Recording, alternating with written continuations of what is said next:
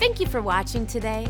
I pray that the message you're about to hear will empower you to use your voice, help change the way you think, and refresh your spirit. If you'd like to follow along with Pastor's notes, you can find them on the on-demand page of walkingbyfaith.tv or on our app. Today, we're starting a new series called Living by Faith. Pastor is teaching on the importance of prayer and the relationship prayer builds between you and God. When you're drawing near to God, He draws near to you. Let's see what Pastor has to say in today's message, Walking with God. I want to start out in Genesis chapter 5. So often we think of prayer as simply being a request that we have, but it's more of a conversation, but it's even more of a lifestyle. In Genesis 5 in verse 21, it says, Enoch lived 65 years and begot Methuselah. After he begot Methuselah, Enoch walked with God. Next chapter, we find Noah, and it says that Noah walked with God. So Enoch walked with God for 300 years, had sons and daughters. So all the days of Enoch were 365 years. And Enoch walked with God. And he was not, for God took him. So Enoch is 65 years old when he gets his son Methuselah. And after that, he walks with God for 300 years. And at some point, at the end of that 300 years, he's walking with God, and God just said, hey, time's up, and it's closer to my house than yours. Choo. Took him home. He's been in heaven ever since, never died. Now, there's a couple of things I want to mention about Enoch. Notice he's 65, he begets Methuselah, and begins to walk with God. And I believe today, with all my heart, that what God is looking for is for people to walk with him. Right? That what we're really called to do is walk with God. You can call it living by faith, but it's a walk with God. It is a relationship. It's something that's 24 hours a day, 365 days a year. Now, that doesn't mean you get weird. Now, notice he walked with God and begot sons and daughters. How many know what that means? He was not some flaky person who's like, oh, stay away from me, But he walked with God. He walked with God. Now, he begets Methuselah when he's 65. Now, the New Testament mentions Enoch again. And it says in the book of Jude, it says, now Enoch, the seventh from Adam, prophesied about these men also. See, Enoch's a prophet. He talks about Jesus' return, but that's an also prophecy. It's not his first prophecy. And by the way, that prophecy says, behold, the Lord comes with 10,000s of his saints to execute judgment on all, to convict all who are ungodly among them of all the deeds which they have committed in an ungodly way, and of all the harsh things which ungodly sinners have spoken against him. So he prophesies about Jesus coming back to execute judgment with the saints. But that's an also prophecy. His first prophecy, you can read over these verses in Genesis 5 and miss it. He begets Methuselah. Now, Methuselah means, at your death, judgment falls. Now, how many of you know that would be a pretty bad name? I mean, everybody would be like, don't mess with him. Because when he dies, bam, there's judgment. But literally what happens is he sees God judge the earth. Now, notice his last prophecy is about God, Jesus, coming back to judge. His first prophecy also concerns judgment. If you follow the genealogy out, Methuselah dies and the flood takes place. So it's interesting that he lived longer than any person ever lived. The Bible says he lived 969 years, the longest person that ever lived, because God does not want to judge. God wants to have mercy. That's God. God just kept on giving him more life because he said, I'm giving people time to repent. I'm giving time for people to get right with me. But people just kept on going farther and farther and farther from God. And ultimately, Methuselah died and judgment came. But we want to look at that walk with God. Jeannie and I have been married for quite a while.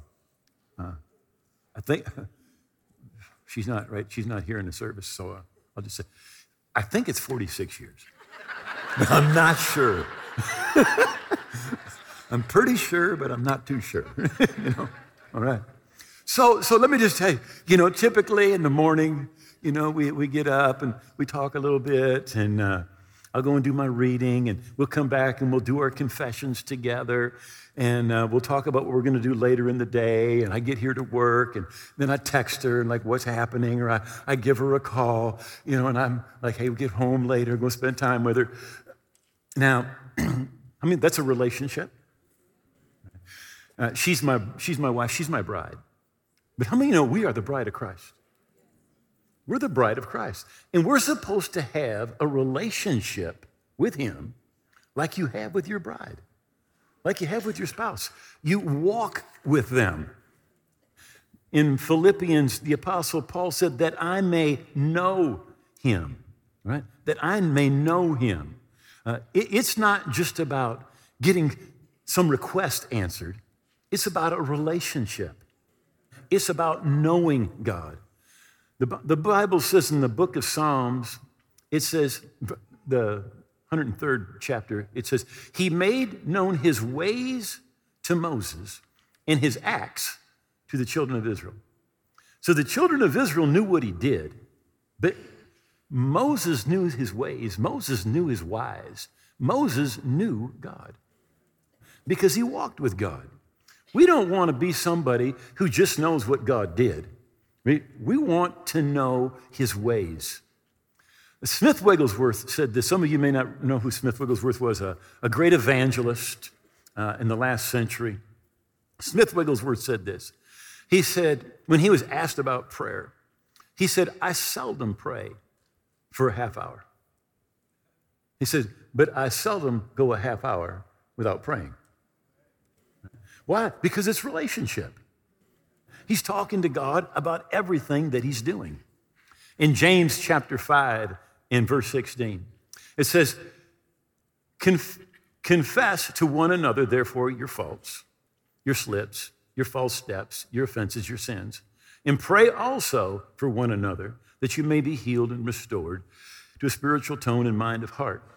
The earnest, heartfelt, continued prayer of a righteous man makes tremendous power available, dynamic in its working. So prayer does change things. But I want you to notice it says the heartfelt, continued prayer. It's not just getting something out there. In fact, Jesus said, whatsoever things you desire when you pray. It's got to be something real on the inside of you. Your prayer needs to come from your heart. It needs to be heartfelt. It needs to be intentional. Jesus' disciples came to him and said, hey, Jesus, teach us to pray like John taught his disciples to pray. And Jesus said to him, he gives them what we call the Lord's Prayer. Really, it probably should be called the disciples' prayer, don't you think? Because Jesus said, this is how you should pray, right? He said, pray, our Father who art in heaven, holy or hallowed be your name. Your kingdom come, your will be done on earth as it is in heaven. Give us today our daily bread. Forgive us our debts or our sins as we forgive those who sin against us. Lead us not into temptation, but deliver us from evil. For yours is the kingdom, the power, and the glory, both now and forever. Amen. Now, if you pray that prayer, that simple prayer, and you pray it from your heart, you pray it with intentionality, right? Your mind is engaged. Your heart is engaged. You have prayed a great prayer. Now, if you're praying it, Father, be the name, if you're trying to get your 55 Our Fathers in,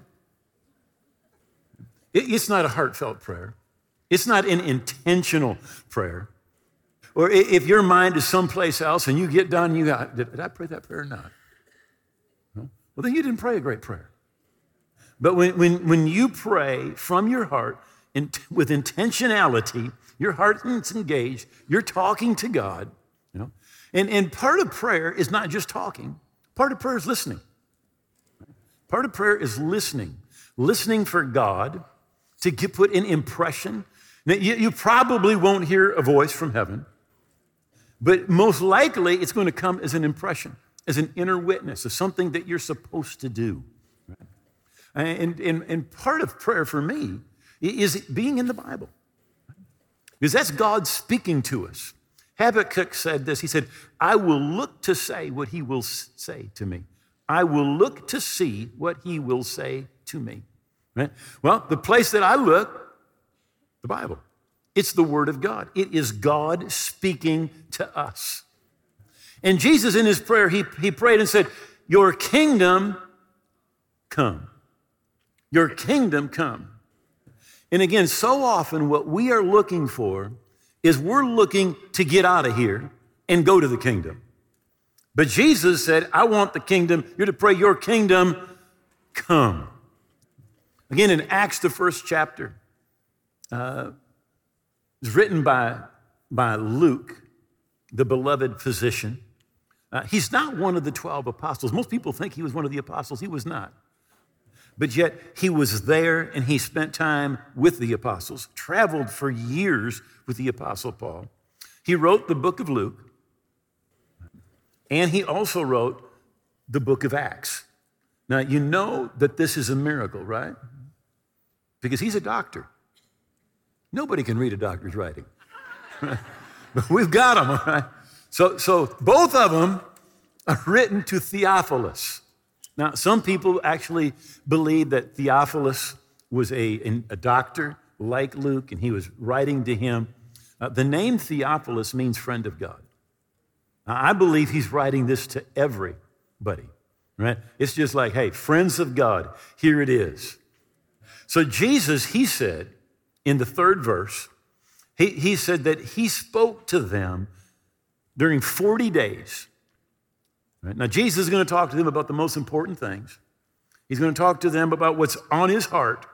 And he said, speaking to them of things pertaining to the kingdom of God. I think I mentioned recently, 160 times the New Testament talks about the kingdom of God, but 129 times in the four Gospels about the kingdom of God. When Jesus came, what did he preach? The kingdom. He said, the kingdom of God is at hand. It's here, it's available, it's now, it's for you. It can be in your life today. Today. When Philip went to Samaria, it says he preached the things concerning the kingdom of God. At the end of Paul's life, right at the end of the book of Acts, chapter 28, it says preaching the things of the kingdom of God. He's preaching the kingdom of God. In Timothy, it says, I charge you therefore before God and the Lord Jesus Christ, who will judge the living and the dead at his appearing and his kingdom. Jesus said, as the Father bestowed upon me a kingdom, he said, I bestow upon you a kingdom. What did Jesus leave us? A kingdom. A kingdom. And it's interesting that in the Lord's Prayer, one of the main subjects of the prayer is the kingdom of God. And it's not you getting out of here and going someplace, but it's getting the kingdom of God in you today and through you today. Now, the disciples didn't get it. Jesus is with them for 40 days. Now, we don't know at what point in the conversation, but they're talking with Jesus. He's talking to them about the kingdom of God. And they asked him, and they said, Lord, will you at this time restore the kingdom to Israel? So they're getting it. Jesus is talking about the kingdom. And they said, is this the time that you're going to set up your kingdom and you are going to rule Israel? And Jesus didn't say that's never going to happen. Jesus said, it's not for you to know the time or the season that it's going to happen. And by the way, I hear quite a few people talking about the end of the world. Listen, the end of the world's a long way off. When Jesus comes back, He's going to set up a kingdom. And he's going to rule and reign for 1,000 years. So if Jesus came back today, minimum of 1,000 years before the end of the world. We are not near the end of the world, but what we are nearing is the end of human government. Thank you, Jesus. Thank you, Jesus. The end of human government is getting close, because when Jesus comes back, he's not coming on an elephant or a donkey. He's not coming to join your party or anybody else's party, right? He's coming to rule. He's coming to reign. He's coming to set up his kingdom, right? But the disciples are like, hey, Jesus, we want you to rule. We want to be right next to you, and we want to rule. So they still think it's about them. They're looking at, how is this? What about me? What about me? What about me? I love Ephesians chapter 1 in the Message Bible, 11th verse. It says, for it is in Christ that we find out who we are and what we are to live for. Everything, you find it all in Christ. In Colossians 1:16, for everything, absolutely everything, above and below, visible, invisible, rank after rank after rank of angels, everything God started in him and finds his purpose in him. Where are we going to find our purpose? In him, all right? But they're still like, hey, what about me? What about me, Jesus? What about me? What about me? What about me? All right? You ever been to a wedding where the pastor thought it was about him? I mean, literally takes an hour to do a sermon. You know, it's not about him. It's about her, right? I mean, the wedding is about her. She has been thinking about this day most of her life. And he's been thinking about this night most of his life. But it's not about the guy, right? It's not about the pastor. And we need to get the place where we're no longer thinking it's about us. You know, a man without a purpose, who doesn't know his purpose, is like a ship without a rudder, just going in whatever direction. Now, Philippians chapter 4. I was reading in the Psalms this week, in Psalms 116, says, I will offer to you the sacrifice of thanksgiving, and I will call upon the name of the Lord. Now, prayer and thanksgiving and praise, they go together. I'll offer a sacrifice of thanksgiving, and I will call upon the name of the Lord. You know, part of our time with God, you can call it your prayer time, call it your quiet time, your walk with God. Part of it should be thanksgiving. And part of it's calling upon his name. In Philippians, the 4th chapter, it says, be anxious for nothing, or don't worry about anything. Now, literally, worry is fear in its infancy. That's what it is. It's fear in its infancy. When worry grows, it becomes fear. And when it matures, right, it often is actually controlled and manipulated by an evil spirit. The Bible says in 2 Timothy chapter 1, verse 7, God hasn't given us the spirit of fear. There is a spirit, a demonic spirit, that can get involved in fear. But in its infancy, you're anxious, you're worried. Don't be anxious about anything, but I love one translation says, but pray about everything. But in everything by prayer with supplication with thanksgiving. Prayer and thanksgiving, they go together. Even think about it as a parent or a grandparent. If you give your child or your grandchild a gift, and they're kind of like, oh, okay. Or even if they just take off with it and go to the other room, you're like, oh, okay, you know. But when they come up and they're like, Papa, you're the greatest papa in the world, I love you. I'm like, what else do you want? Think about it. right? If you're not happy, if you're not thankful for the things that you have, you're not going to be thankful when you receive something else. So prayer, requests, and thanksgiving, they just go together. Let your requests be made known unto God, and the peace of God, which surpasses all understanding, will guard your hearts and your minds through Jesus Christ. And finally, my brethren, whatever things are true, whatever things are noble, whatever things are just, whatever things are pure, whatever things are lovely, whatever things are of a good report, if there be any virtue, if there be any praise, think or meditate on these things. Now, first, there's worry, there's anxiety, then comes the prayer, and afterwards, it says that God will guard your heart and your mind. But then he tells us what to think about. He says, you can't think about lack, and you can't be full of worry and have peace. So Isaiah 26:3 says, you will keep him in perfect peace whose mind is stayed on you. That's why Paul tells us what we need to be thinking about. And notice again, it's the sacrifice of praise. There's days when it's easy to praise, but there's days where it can be kind of rough to praise.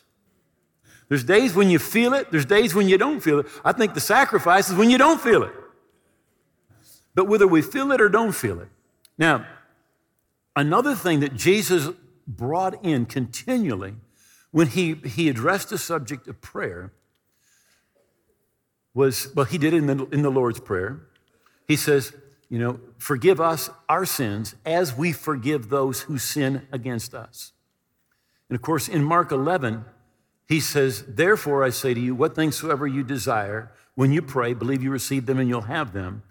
And when you stand praying, if you have anything against anyone, when you pray, if you have anything against anyone. Some of your translations say, every time you pray, if you have anything against anyone. So forgiveness is supposed to be a part of prayer, part of the time that we spend with God. We check our hearts. There's a book in the Bible, in the New Testament, that a lot of people don't even know is there. It's the book of Philemon. Now, Philemon was a friend of the Apostle Paul's. He had a slave by the name of Onesimus who ran away. And somehow he ended up in prison with the Apostle Paul. And Paul wins him to the Lord. And he writes Philemon and says, your slave that ran away from you has become my son in the Lord. He says, I love him. I love him like I love myself. He says, and I'm asking you. Now, actually, Paul says, I'm pretty much telling you. He says, you forgive him. Now, it was not uncommon in the Roman Empire for a runaway slave not only to be beaten, but at times their life was taken. So he tells Philemon, look, you forgive him. You forgive him. And he does, by the way. He forgives him and sets him free. I want to give you a little quote. He became the pastor of the church at Ephesus. Onesimus, the slave, becomes the pastor of the church at Ephesus. That church, at that time, was the largest church in the world. Right? Depending upon which scholar you read, the church in Ephesus, where Timothy had been the pastor, was between 50,000 and 125,000 members in the church. Right? It's not a little church. Then he becomes the bishop of what is today Istanbul. All right? Some of the older denominations revere him as one of the saints. All right? It was somebody who people looked at and people thought very little of. What could happen with that guy? Right? But his name, Onesimus, means beneficial. And that's exactly what he became. He became beneficial after he was forgiven. I think it's interesting that when Stephen is being stoned to death, and the man who becomes the Apostle Paul, Saul, is there, and he's voted to put him to death, and he's watching the coats of the people that are stoning him. And there is Stephen praying and saying, Father, do not hold this sin against them. And because years later, I think it was part of the answer to that prayer, don't hold this sin against them, that Paul or Saul becomes Saul. Jesus appears to him, and he becomes the greatest of all the apostles and the greatest church planter that literally the world has ever seen. When Jesus is on the cross, he's being crucified, he prays and says, Father, forgive them. They do not know what they do. Right? In Romans chapter 12, it says, repay no one evil for evil. Have regard for good things in the sight of all men. And if possible, as much as it depends on you, live peaceably with all men. How many of you know there's some people it's hard to live peaceably with, but as much as you possibly can, the Bible says.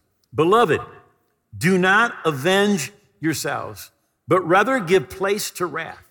For it's written, vengeance is mine, I will repay, says the Lord. Therefore, if your enemy is hungry, feed him. If he's thirsty, give him a drink. For in so doing, you will heap coals of fire on his head.